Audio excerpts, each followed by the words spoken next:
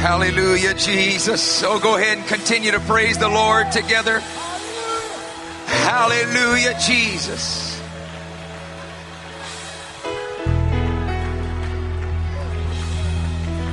Aren't you thankful that He pulled you out of darkness into His marvelous light?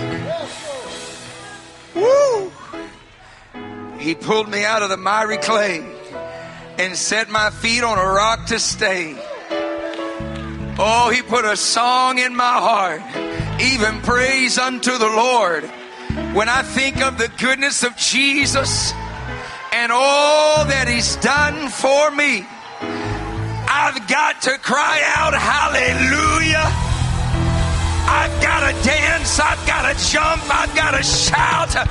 You may not understand it, but maybe because you forgot what God has done for me, you may not be shouting, you may have forgotten, but I remember I was a sinner, I was lost, I was confused, but the light showed up. Rejoice not against me, oh my enemy, for when I fall, I shall arise. When I sit in darkness, the Lord is my light. Oh, somebody just dance unto the Lord. Make a joyful noise unto the Lord.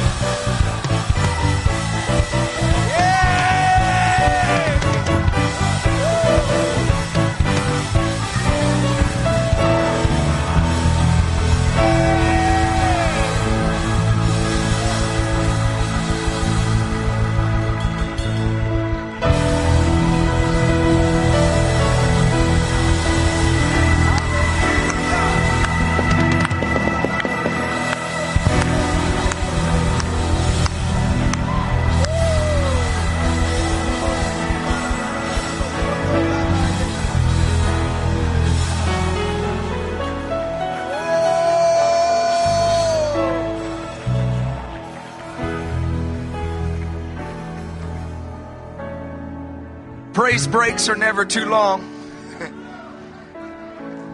If anything, they're not long enough. Hallelujah. Praise breaks are never out of order. You know, there's one verse of scripture. Now, I'm not preaching from this, but it's just a good scripture. It's in the Bible. It's at the end of a chapter. It's the very end. It's like the fine print. You know, at State Farm Insurance, it's like Paul, after teaching about the gifts of the Spirit, he puts it in the fine print at the bottom. And let everything be done decently and in order. But if I'm just being honest, I have yet to be in a church service where we had to say, okay, Bishop, you need to come get us back in order here. I have yet to be in a service where we had to say, hang on, we got to go to this verse of scripture here because there's too many running the aisles at the same time. You're getting too loud. You're worshiping too much. We're supposed to be decent and in order. We have yet to get to a place where we've had to preach from that verse of scripture. But I know it's in there for a reason. Because I believe as the Lord in these last days joins the latter and the former rain together, I believe that one baptistry is not going to be enough. We're going to have makeshift baptistries lined up all over the sanctuary.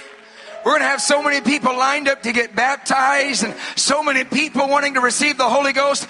There will have to be a call to order and say, now just hang on for a second. We got to go one at a time and keep this in order. But we're not there just yet. So you don't have to worry about getting out of order. When we need Bishop to get us in order, we'll bring him up here and say, hey, now hold on a second. But we're not there yet.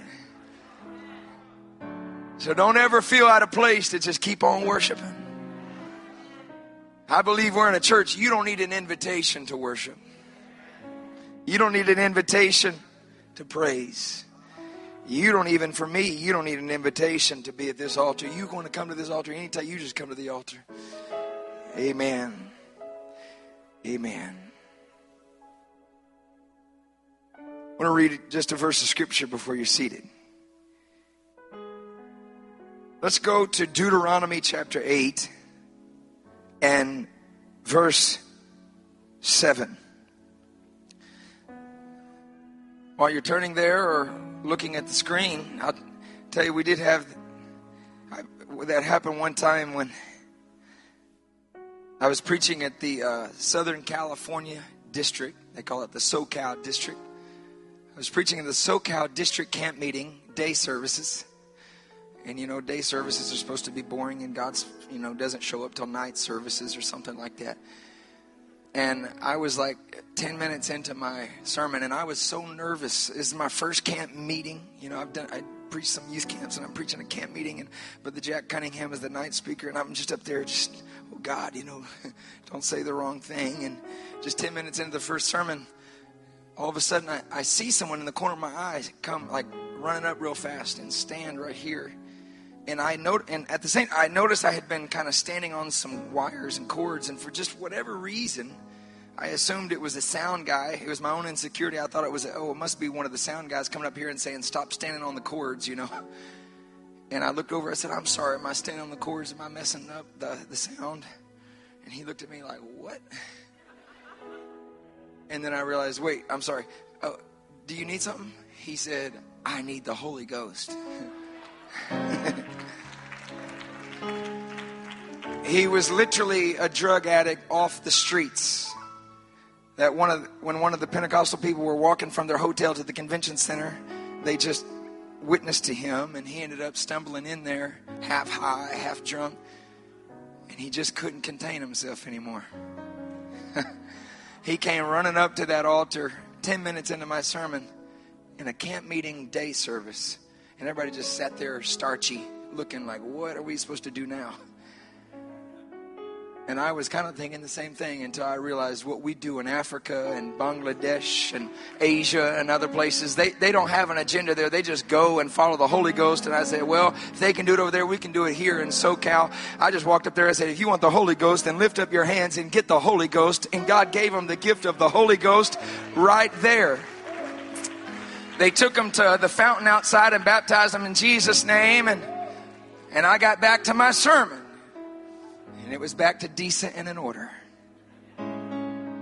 Deuteronomy 8 and 7 says, "For the Lord your God is bringing you into a good land, a land of brooks of water, of fountains and springs that flow out of valleys and hills." Well, that was a good verse. Let's keep reading. I think it gets even gooder. Go down to verse 9. It says, He's bringing you into a land which you will eat bread without scarcity. In other words, you're not going to be hungry. You're going to eat a lot. And everybody said, amen. Is your Daniel fast over yet? Ready to eat. In which you will lack nothing. A land whose stones are iron and out of whose hills you can dig copper. When you have eaten and are full. Everybody say full. Then you shall bless the Lord your God for the good land which he has given you. Amen. I feel so full right now in my spirit that there's no way I could deliver everything the Lord would have for me to say in one service. So I think I might stay a little while. A few more weeks maybe. But I do want to at least begin to deliver my heart to you tonight and talk to you about being positioned for the miraculous. Being positioned for the miraculous. Would you just say, in Jesus' name? You may be seated in Jesus' name. And so you know the clock has been running since I've grabbed the microphone. I will deduct the time that I've already spoken from the remainder of my sermon tonight. Amen. Positioned for the miraculous. I mentioned a couple of weeks ago, I believe it was Sunday morning, if I recall, I preached about the Spirit of God, and I dealt with the passage of Scripture from 2 Timothy in chapter 1 when Paul tries to convince his son in the gospel, Timothy, in his last letter he would ever write, giving it to his son in the gospel. He did his best to convince Timothy that, Timothy, I am persuaded that there is genuine faith in you. He says, I saw it in your grandmother and in your mother, and I know it's in you. In his last letter, he almost pleaded with exhortation, trying to convince Timothy to believe himself. Believe! There is faith in you. I know you've struggled over the last several months. I know I've been quarantined under house arrest for the last 7 years. And we've not been able to travel together, and we've not been able to dine together and do the things we normally do. But there's still faith in you. And in the next verse, he says, so Timothy, it's not enough, and I'm paraphrasing, but he says, it's not enough for me to remember and be persuaded. You've got to remember. He says, so I put you in remembrance to stir up the gift of God that is in you by the laying upon of hands. I was there when you received it. I was a witness. I'm a testimony to that. I know it's there. So Timothy, remember, stir up the gift of God that is already there. It's in you. The next verse he says, because God didn't give you the spirit of fear. What had he heard? What did he know about his son that would cause him to try to persuade him that he was full of faith? To try to persuade him to remember to stir up the gift of God. What did he hear about his son in the gospel that caused him to deliberate, as it were, with him to understand that God didn't give him the fear that he was dealing with? He must have heard that Timothy had been battling some sort of fear, anxiety, nervousness. Maybe he was facing persecution of his own. And Paul said, Timothy, the fear that has been knocking on your door is not from God. Stir up what is from God, because God has given you power, love, and a sound mind. In the next verse, and he says, be therefore a partaker of the afflictions of the gospel. And he says, don't be ashamed of the testimony of God, nor of the fact that I am a prisoner. Be a partaker of the afflictions of the gospel. Talking about, he says something along the lines of them being the power of God. These afflictions of the gospel, which to me, afflictions of the gospel seems like such an oxymoron, because gospel is supposed to be good news. Afflictions are bad news. He says, be a partaker of the afflictions of the gospel, the afflictions of the good news. Paul often spoke about suffering. And if you remember, maybe you don't, I don't expect you to remember, but when I preached a couple weeks ago, I referenced the fact that Paul was not initially a partaker of afflictions himself. For in Acts chapter 9, when he was converted to Christianity, spent a few days with the disciples and immediately began preaching. In that same night, he heard a rumor that people were trying to kill him. And in his first encounter with persecution, the same persecution he had been inflicting upon others, he knew what he was about to go through if they caught him. So he fled. He ran. But at the end of his life, he's saying, don't run from the affliction Welcome them in. Absorb them. Be a partaker of the afflictions. Somewhere along the way between Acts 9 and Acts 16, he understood the opportunity of opposition. He understood the anointing of affliction. He understood the blessing of the storm. He talks oftentimes about his sufferings. He tells Timothy in the same book, chapter 3, he says, "Yea, and all that will live godly in Christ Jesus shall suffer persecution." He says to the church in Philippi, which by the way is where he was jailed in Acts 16 with Silas after being severely beaten and thrown into the inner dungeon. And at midnight he was praying and singing hymns to God. Converted the jailer, I know he converted many prisoners. He converted the jailer and he converted the entire jailer's house. And to that church he wrote in Philippians 1:27, "For unto you it is given in the behalf of Christ, not only to believe on him, but also to suffer for his sake, having the same conflict which you saw in me, and now hear to be in me." Going back to this letter to Timothy, he said to him, "Timothy, if we suffer, we shall also reign with him. If we deny him, he will deny us."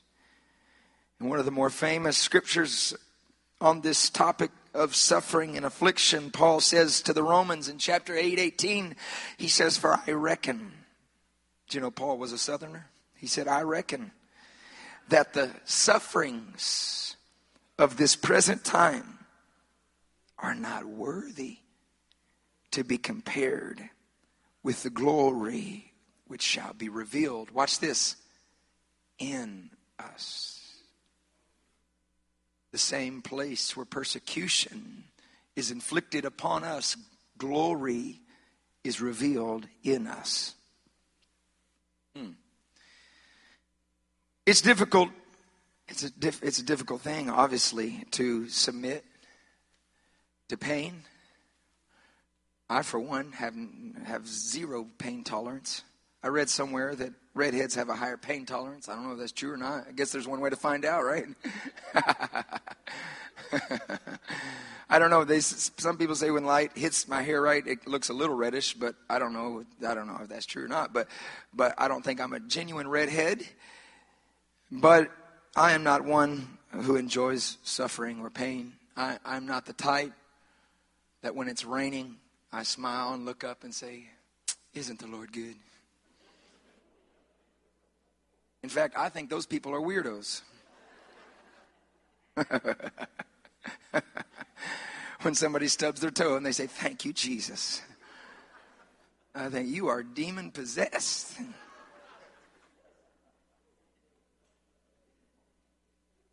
Must be honest that facing the greatest tragedy of our lives, my wife and I, over the last few months, I had always thought that going through something like we went through, losing a child, that there would be a great testimony of those who are close to me who would say, "Man, even though he lost his daughter, he just kept on believing, kept on singing, kept on shouting. He just kept on praying. He was at the church every day. In fact, he was there earlier. He stayed later. He was there longer. He went deeper." But yet, the Lord revealed to me really what was in my heart through that suffering. It revealed that I didn't have the type of faith that I really thought I had. That's all right. I'm glad to know, because now I see the things that I can work on and allow God to develop and shape. And I've understood the truth that I really can't fit into his image until he breaks me of my image. It's like a square peg trying to fit into a round hole. It's just not going to work. You've got to break it down and you've got to carve it down. And then all of a sudden, I can become molded into his image. That's why I bring to you the passage from Deuteronomy. It speaks of their time in the wilderness, the Israelites, of course. And in Deuteronomy chapter 8 and verse 2, the scripture says, "And you shall remember." Would everybody say remember? It's difficult to remember the Lord in times of suffering and persecution. At least I should say it's difficult to remember his goodness. It's difficult to remember what he has done and what he's going to do. Oftentimes we're just stuck on the hope that he's going to do something. Where is he? Why hasn't he answered? But here, concerning their suffering in the wilderness, the scripture says, and you shall remember the Lord your God. He led you all the way these 40 years in the wilderness to humble you and test you to know what was in your heart. To know what was in your heart. If you continue reading, watch this. This is amazing to me.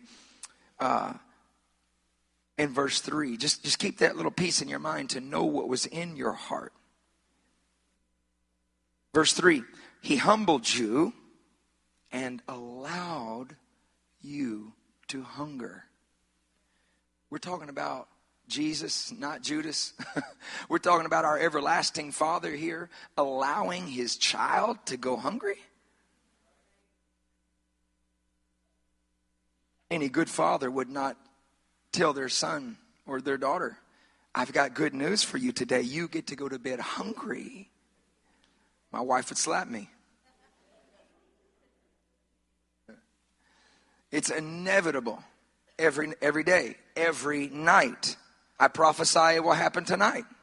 My wife will try to feed my son dinner at the prescribed time of dinner, and he'll eat 2 or 3 bites and say, I'm full. I know he's not full. He just wants to get up and go play. About 30 minutes later, time for bed. I'm hungry. We have tried, I'll admit, I confess, we have tried to break him of this habit by saying, well, you're hungry, you're going to bed hungry. But I'm hungry. Okay, just come over here and get a few bites. My wife is a much better parent than I am. So we both have done this, and I caught her do it just a couple nights ago. He came down. He said, she said, time for bed. He didn't eat his dinner. And she says, it's time for bed. And he goes, but I'm hungry. She said, you going to bed hungry then. But I'm hungry, just a couple of bites. No, you going to bed hungry tonight. I looked around the corner and she's slipping him some blueberries. Here, hurry, eat these real quick.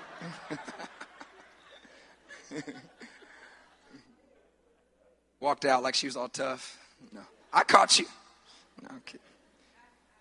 I'm thankful. What kind of parent, what kind of father would allow their children to hunger? He says, I allowed you to hunger. Whew.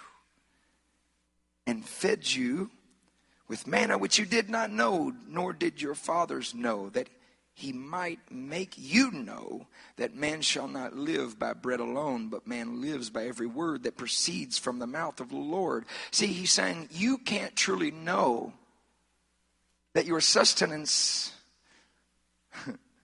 that your persistence, that your tenacity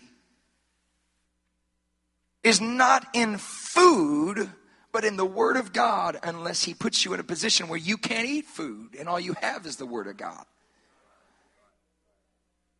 Watch this. This is amazing. Verse 4, he says, your garments did not wear out on you. Your clothes didn't wear out. Man, that'd be pretty cool. Nor did your foot swell these 40 years. So let me speak it plain. He protected the outside, but tested the inside.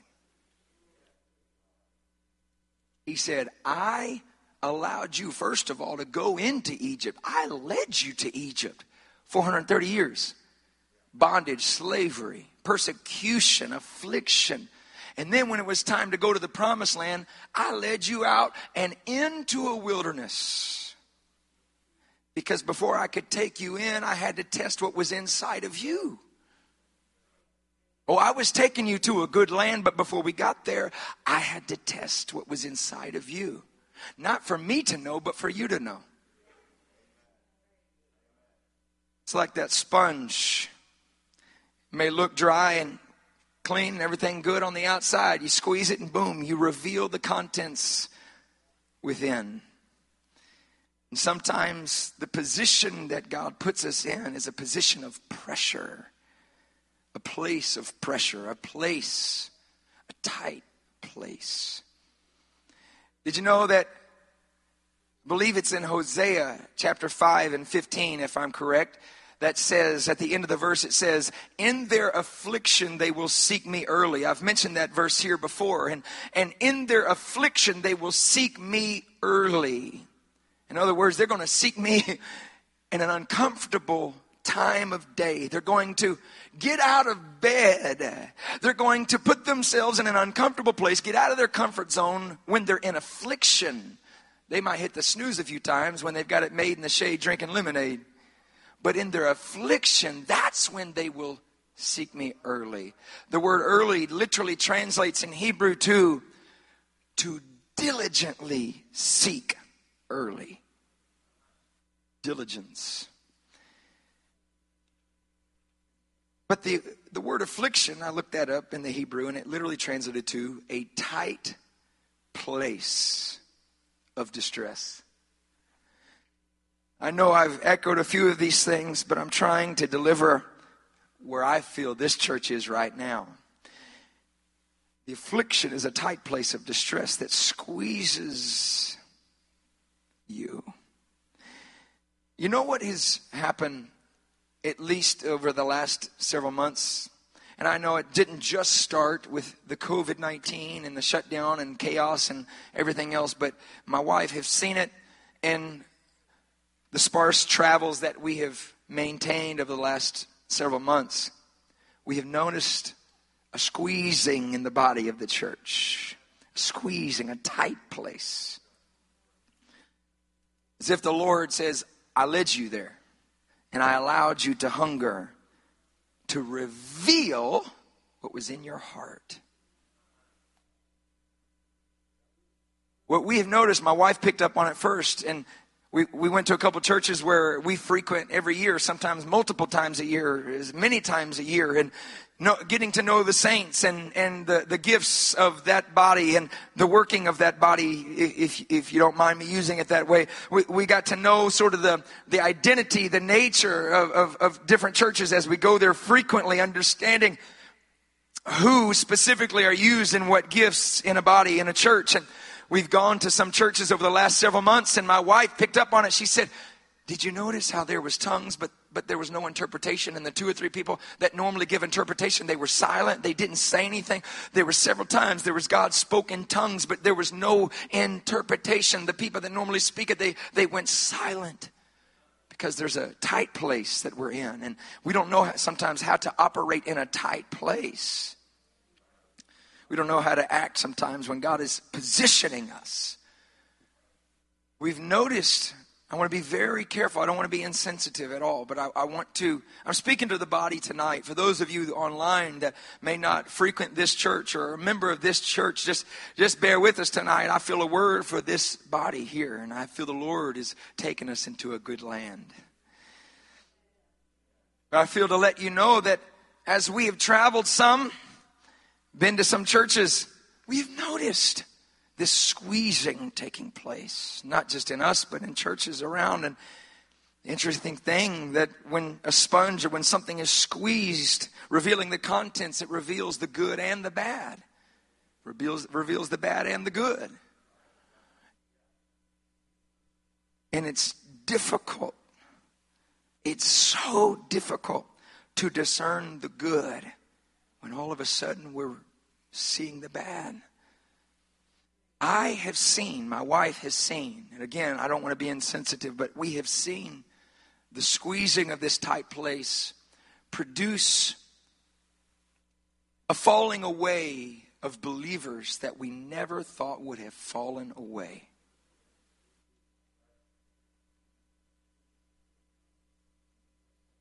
In the lay people and the saints and in the ministry alike, ministers have withdrawn. Ministers have resigned. Not all ministers, but there have been a few that I know who have resigned. A couple even backsliding, and you're thinking, never in a million years would anyone ever assume that they were struggling? There's probably somebody that used to sit to your left or to your right, your front or your back, that you can think, my God, I haven't seen them since before all of this. I haven't seen them in months. We need to continue reaching for them.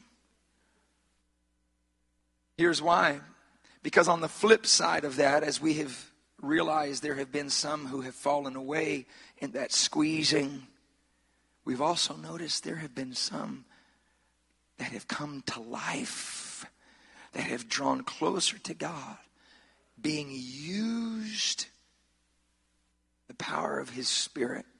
People, and I hate to say this should never be the case, but people that I may have never assumed, man, that person's really going to be on fire one day. Maybe in my flesh I would have doubted that. But all of a sudden during this squeezing, that squeezing has revealed something. It has revealed, while it's revealed the bad, it has revealed the giftings of the body that you didn't realize were there.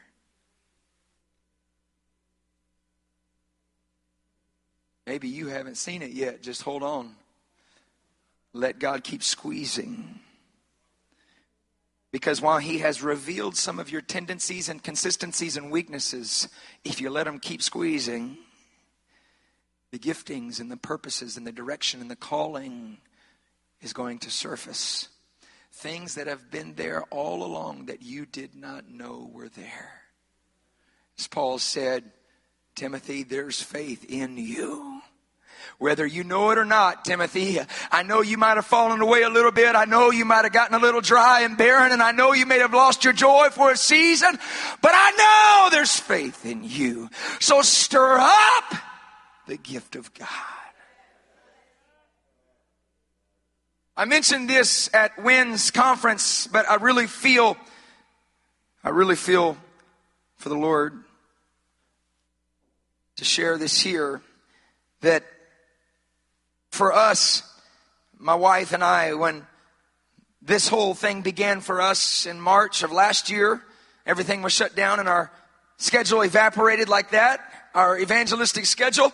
I remember thinking, well, now what, God? What am I going to do? And I remember starting to feel that tight place of distress, that pressure that God began squeezing on me. And the first thing God revealed to me was a weakness of mine that I didn't know was there. And that was that my walk with God was mainly motivated by my ministry. I didn't realize that until my ministry was gone for a moment. When He took away my schedule, when He took away my evangelistic travels and my missionaries trips and our crusades overseas and youth camps or camp meetings and district functions or whatever it was, the things that were on my schedule just evaporated like that. And God said, now what are you going to pray for? You didn't realize that the foundation of your relationship with me had become your ministry until I took it away. Now what you going to pray about? I found myself going to a prayer room thinking, well, now what do I say? Because it was mainly motivated by God bless that revival at East Wind. And there's nothing wrong with that prayer. But when that becomes my main prayer and my only prayer, God says, I don't want that. I just want you.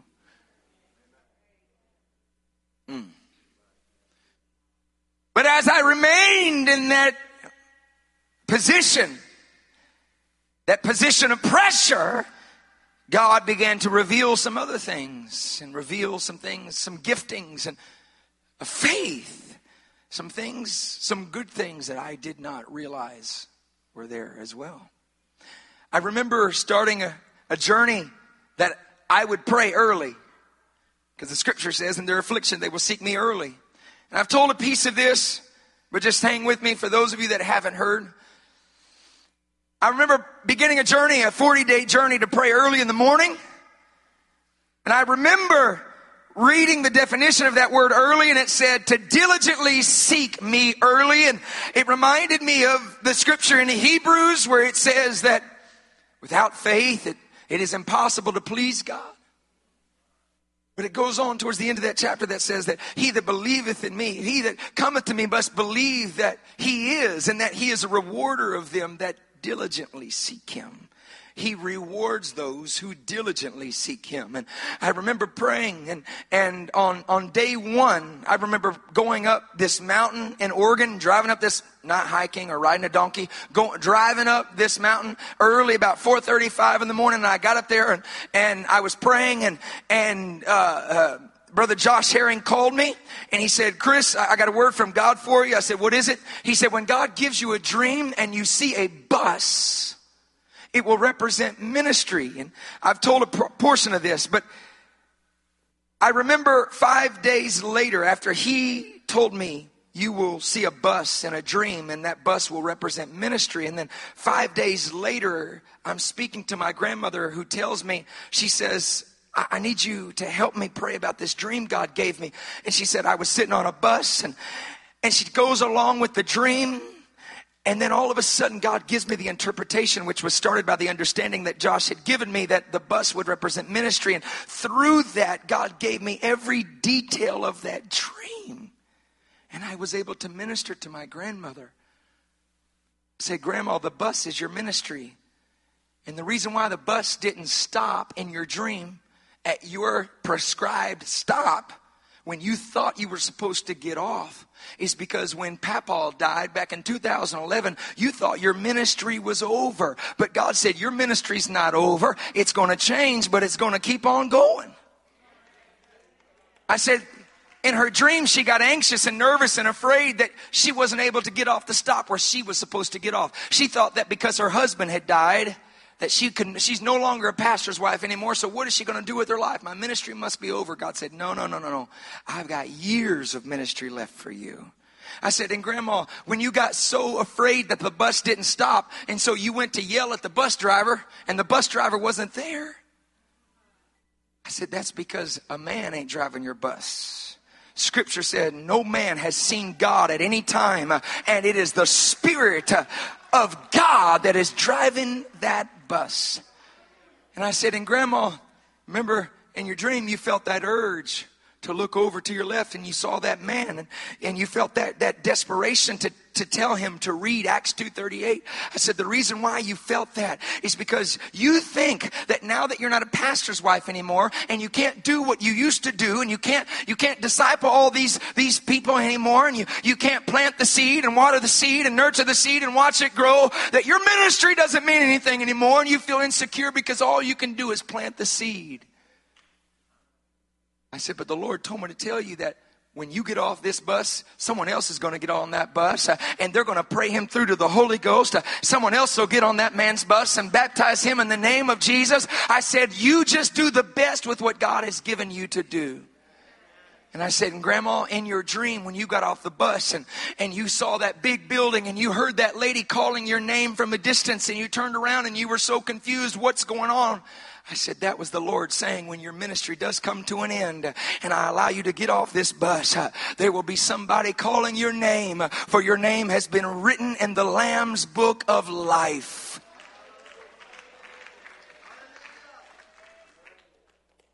I have never interpreted a dream, and please don't line up to tell me your dreams tonight.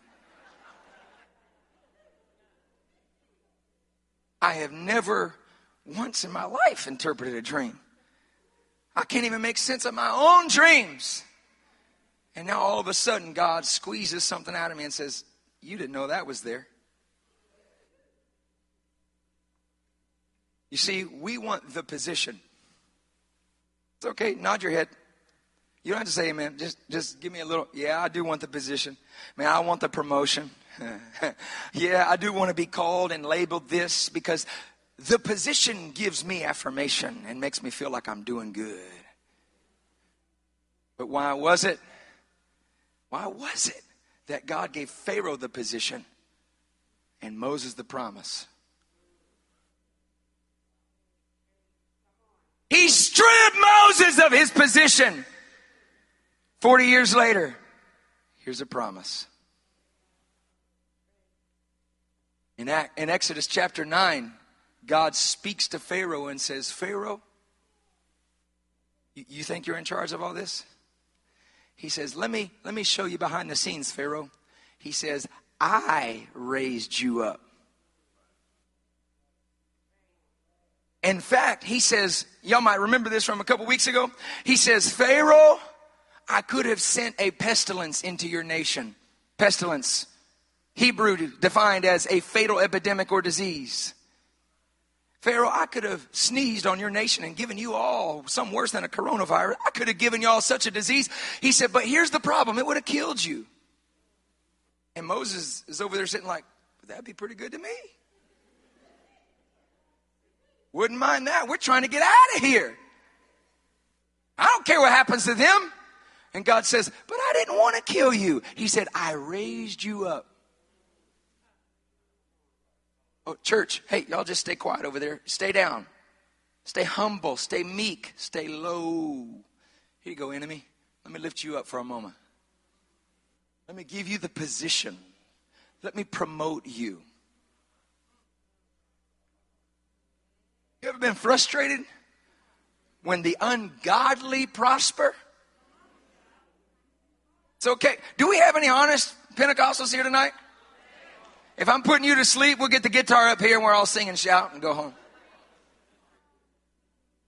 You ever been frustrated because you prayed and fasted, but you got fired and they got promoted? Well, that is in the Bible. Did you know that Jeremiah, he laments about the prosperity of the wicked? Did you know that, and I'm just going to paraphrase and skim through this very quickly. In Psalm 73, from the New Living Translation, verse 1, it says, God is good to Israel, to those whose hearts are pure. But as for me, I almost lost my footing. I almost fell. I almost slipped. He says, my feet were slipping and I was almost gone. For I envied the proud when I saw them prosper despite their wickedness. They seem to live such painless lives. Their bodies are so healthy and strong. They don't have troubles like other people. I'm reading the Bible, Psalm 73 and 5. They don't have troubles like other people. They're not plagued with problems like everyone else. They wear pride like a jeweled necklace and clothe themselves with cruelty. Watch this. This is the Bible, not my notes, so don't get mad at me. He says, these fat cats have everything their hearts could ever wish for. I know you angelic apostolics never said that, but you may have felt it. Bunch of fat cats, they got everything they want. Man, I got a rental car yesterday. Side note, I got a rental car yesterday. You know, it's so funny because you don't appreciate a car that just starts up like that until you got a car that you're just sitting there thinking, in Jesus' name, in Jesus' name. You don't appreciate a car that automatically starts up with a push button until you call AAA and they say, sorry, but you've already used up all of your AAA access for the year. Find help yourself. I think, all right, well, help us, Lord. And I think these fat cats driving in their cars, they just start all the time. He goes on and says, they scoff and speak only evil. In their pride, they seek to crush others. Verse 9, they boast against the very heavens, and their words strut throughout the earth. And so the people are dismayed and confused, drinking in all their words. What does God know? They ask. Does the Most High even know what's happening? Now, you've never thought that before. It got real quiet right there. Verse 12, look at these wicked people enjoying a life of ease while their riches multiply. Did I keep my heart pure for nothing? Did I keep myself innocent for no reason? I get nothing but trouble all day long. Every morning brings me pain. Still reading the Bible. If I had really spoken this way to others, I would have been a traitor to your people. Verse 16, so I tried to understand why the wicked prosper, but what a difficult task it is. Here it is, verse 17. Then I went into your sanctuary.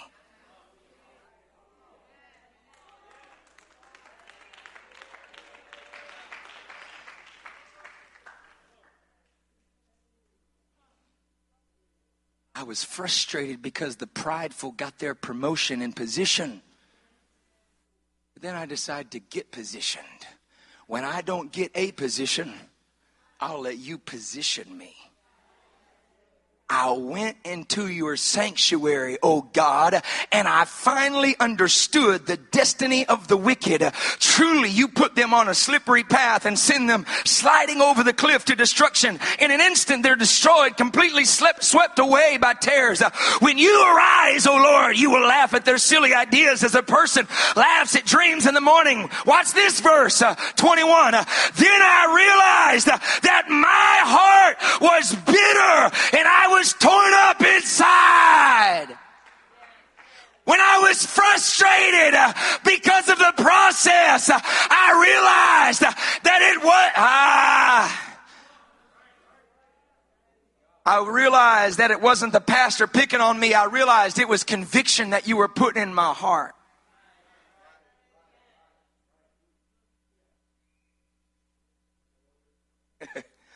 Just last week, preached a pastoral installation. On his first service as a pastor, he gets a phone call or a text message. Not even a phone call anymore. A text message. Sorry, pastor, but didn't really like the things you had to say today. Don't know if we'll be coming back.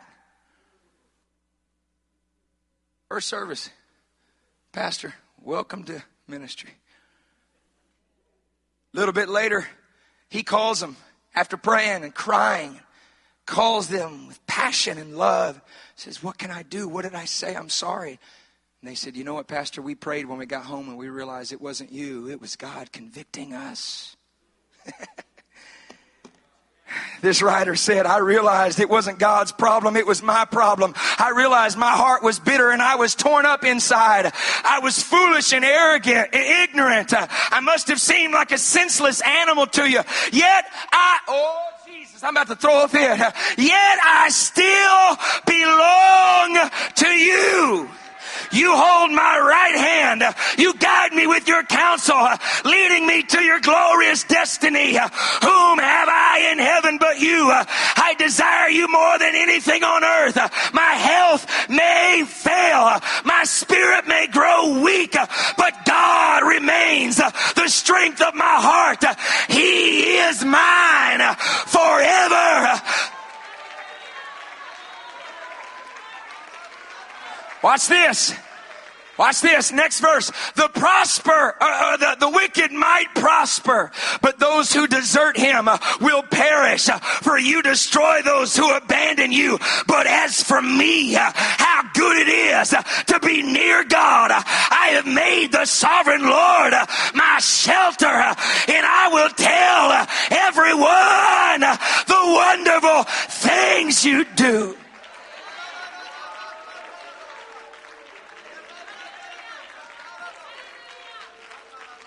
I may not get the position, but God put me in position in your presence.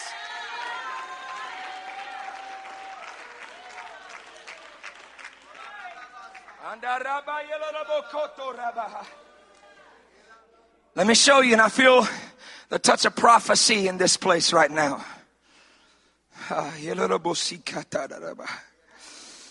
He said in Deuteronomy 8, I led you through the wilderness. I let you hunger. I took care of the outside. I'm so sorry, but we got to see it. We got to renovate it outside here. This is the outside of the church.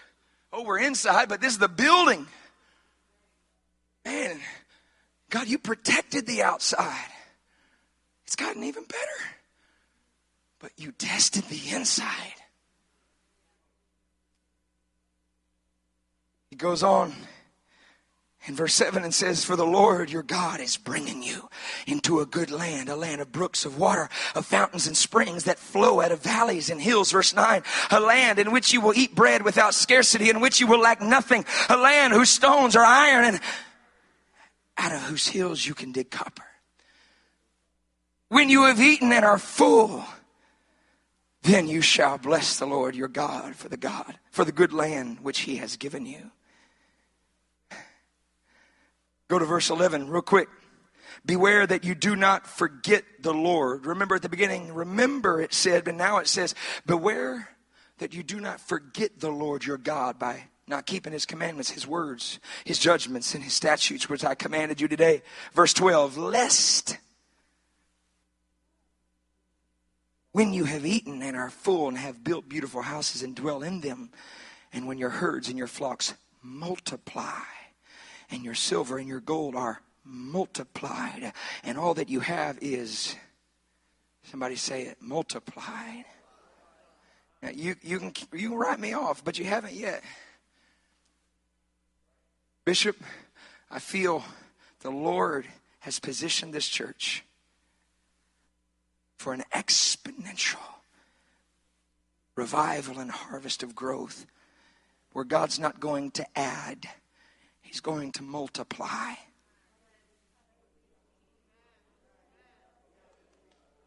Here's the problem. Real quick. This is why we must remember what God has done. Verse 12, it says, lest when you have eaten and are full. See, there's one thing that can destroy us, and that's the lust of the flesh. But there's another thing, and that's the lust of the flesh. We all have a lust of the flesh. The lust of the flesh is this. When he brings me into that land, I forget where he brought me from.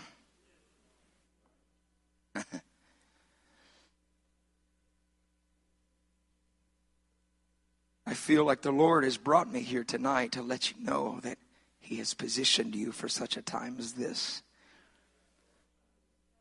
I reiterate in verse 13, he says, because when your herds and your flocks multiply, your silver and gold multiply, and all you have is multiplied. Your heart is lifted up and you forget the Lord your God who brought you out of the land of Egypt from the house of bondage, who led you through that great and terrible wilderness, in which were fiery serpents and scorpions and thirsty land where there was no water, who brought you water for you out of the flinty rock, who fed you in the wilderness with manna, with which your fathers did not know, that he might humble you, that he might test you, to do you good in the end. Then you say in your heart, my power and the might of my hand have gained me this wealth. I speak as humbly as I can to let you know we have gone through hell together. We have weathered the storm together. And under the unction of the Holy Ghost, I tell you, we are at the end now. We're here. Multiplying is about to take place in this church. Very quickly in Psalm 66 and 10, it says, for thou, O God, hast proved us. See, this is our prayer now. You proved us. You tested us. We're ready. We're battle tested. We're ready. Somebody say we're ready. Thou hast tried us as silver is tried. Thou broughtest us into the net. Notice, he captured us. He arrested us. Thou laidst affliction upon our loins. Don't blame the devil. God knew exactly what he was doing. You, God, laid affliction, a tight place, upon us. Here it is, verse 12. Thou hast caused men to ride over our heads.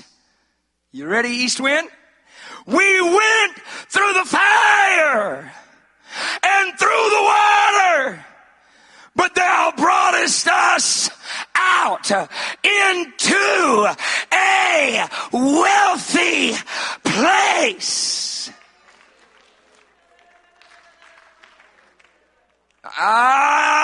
Jesus. I thought I was going to start with this, but I come to a close with the prophetic word of the Lord. This church has gone through the fire.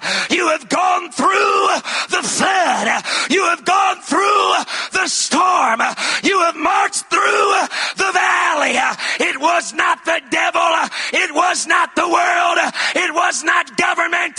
God was was leading you through the wilderness so that when we get into the good land, when he positions us for the miraculous, we will remember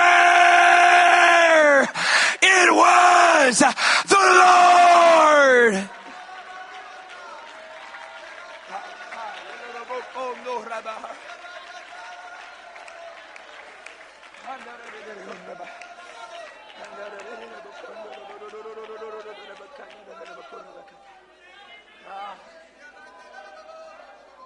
Just for a moment, lift up your hands and pray in the Holy Ghost.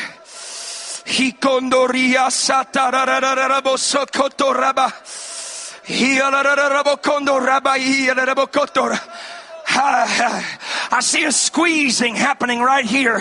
I see the Lord squeezing out giftings and callings. I see the Lord bringing to the surface an anointing that you didn't realize was there. I see a multiplication of harvest. I see the latter rain and the former rain coming together 7 times greater.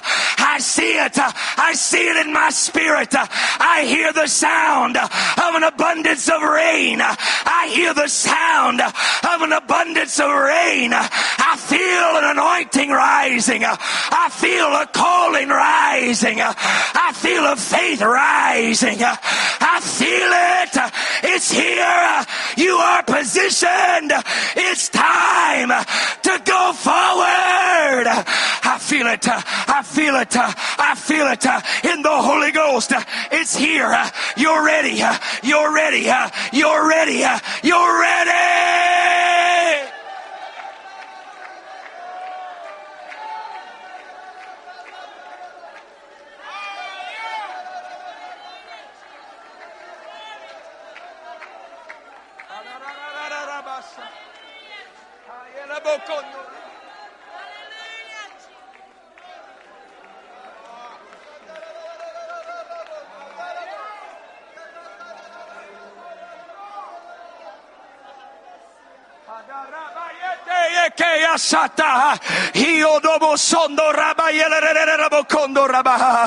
Lord, your prophetic anointing is here tonight. Release it into our spirit. Lord, forgive me. Forgive me for running from the affliction. Forgive me for avoiding the pain. But here I am. Squeeze it out of me. Bring it to the surface. What you have prepared.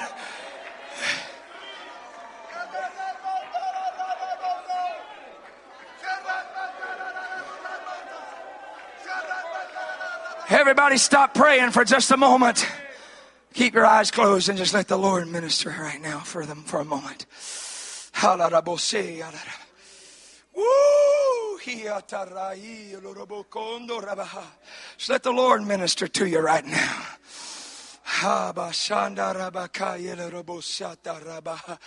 Come on, just let the Lord minister to you for a moment.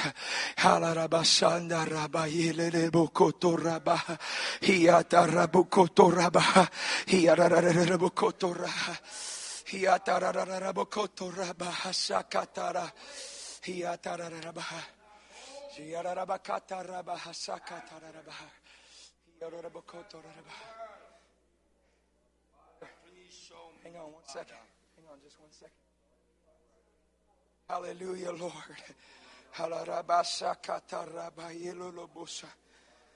As your eyes are closed, I want you to just open your heart right now.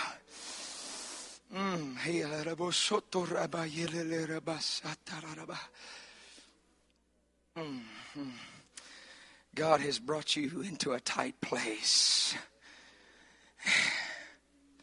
The spirit of insecurity and condemnation would withdraw you from his presence and his purpose because you would say, but I didn't do what I should have done. I didn't do what I should have done in that time of affliction. That's why I was transparent tonight and told you when we went through our affliction, I didn't handle it the way I assumed I would have as a man of God. The enemy would want to rob me of what the Lord has prepared for me. With condemnation and fear saying, you didn't handle that the way you should have. You didn't live it the way you've been preaching it. But the devil is a liar. Scripture says when our heart condemns us, God is greater than our heart and knows all things. He knows the battle you have been facing. He knows the depression. He knows the distress. He knows the pressure. He knows. And I feel under the unction of God's Spirit, you're in a window of grace right now. You're in a window of grace right now where the Lord says, I understand. I understand. I understand. I understand. That's why I robed myself in flesh. I was tried on every side. I was tempted. I was afflicted. I was persecuted just like you, so that I could understand and that you could trust my grace.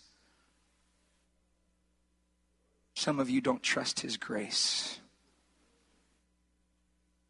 You don't trust his grace.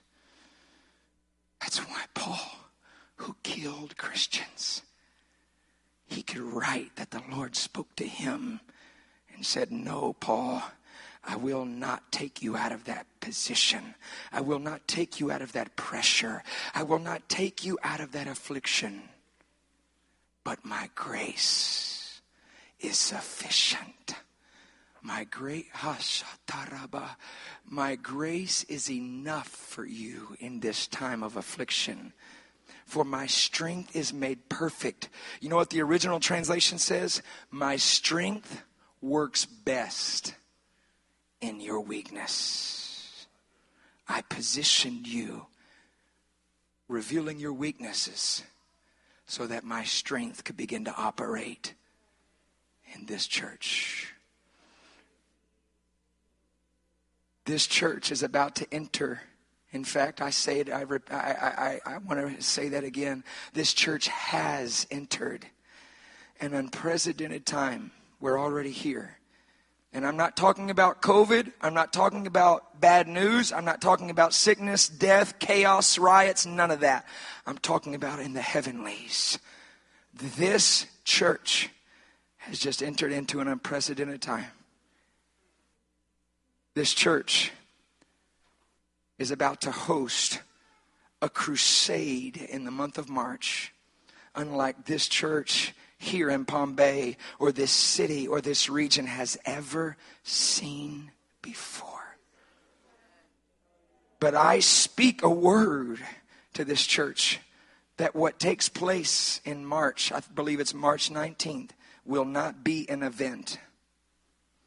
It is now our new identity. For when events are done and over with, we regress to who we used to be. But what takes place in that month of March, that crusade and that harvest of souls, and not just the harvest of lost souls, but the empowerment of the saints, that's you. The releasing of the body, that's you. Is going to walk us into a new identity where we will never go back to who we used to be.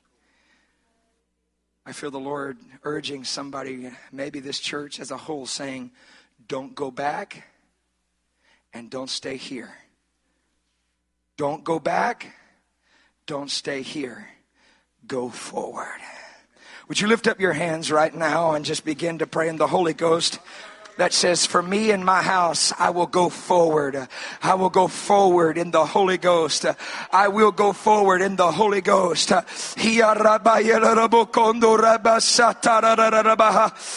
I'm through preaching. I'm through ministering. Why doesn't somebody come to this altar and praise the Lord for a moment? Come on, why don't you come to this altar and say, Lord, I declare a prophetic anointing to move us forward in the Holy Ghost. We will never be the same, but we will be positioned for the miraculous.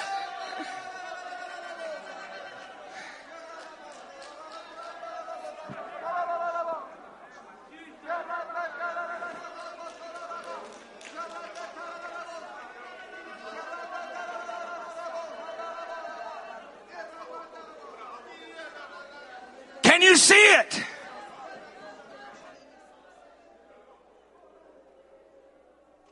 As you're praying, I don't want anybody to stop, but I want you to hear this instruction. It's time. We've got to do something different.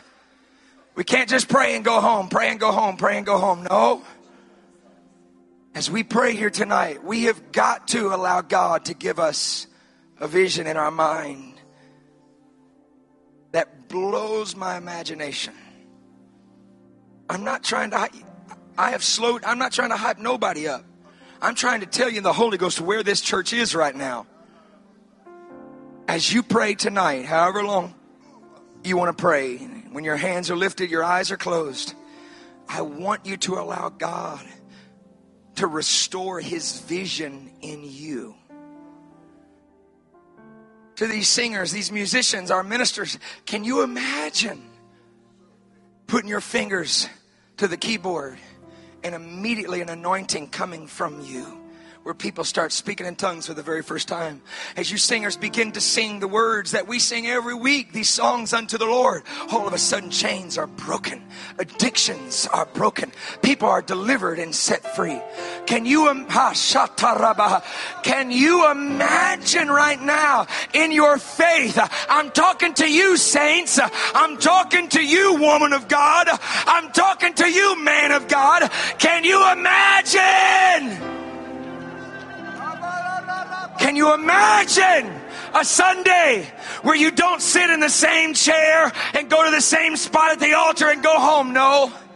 But you just start walking around this church and your shadow is cast on somebody and people are healed and delivered instantly. Can you imagine our pastor, Brother Myers, coming to this pulpit, grabbing the microphone, and all of a sudden an anointing from the Lord begins to move, where yokes are destroyed, prisons are open, where people who didn't even think they would come to church, they sit on the back row with a made up mind, I'm not going to go to the altar.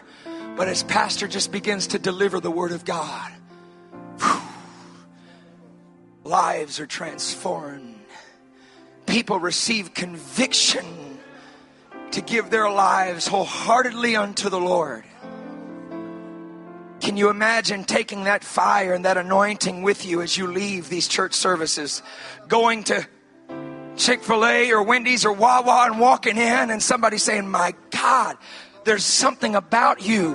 What is on you? There's a glow about you.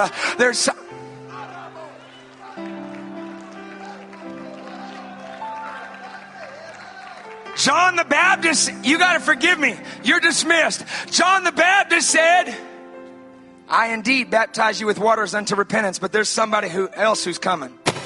Woo. There's somebody else who's coming, who I'm not even worthy to touch his shoes. He will baptize you with the Holy Ghost and fire. There are a lot of people, including myself, I've been filled with the Holy Ghost, lacking the fire. How do you know if you've got the Holy Ghost and fire? When someone's on fire, they can't stay silent. When someone's on fire, they can't stand still. They can't stay seated. Oh, and by the way, when someone's on fire, everybody else notices it. When someone's on fire, I'm drawn to that fire. You can feel it. I can feel that fire. I can feel it on you. Can you imagine being baptized with the fire of the Holy Ghost, that when you go into the world, people say, I feel something. There's something different about you. Then lift up your hands, and by the authority of the Word of God and by the power of the name of Jesus, I release the fire of the Holy Ghost upon your soul now.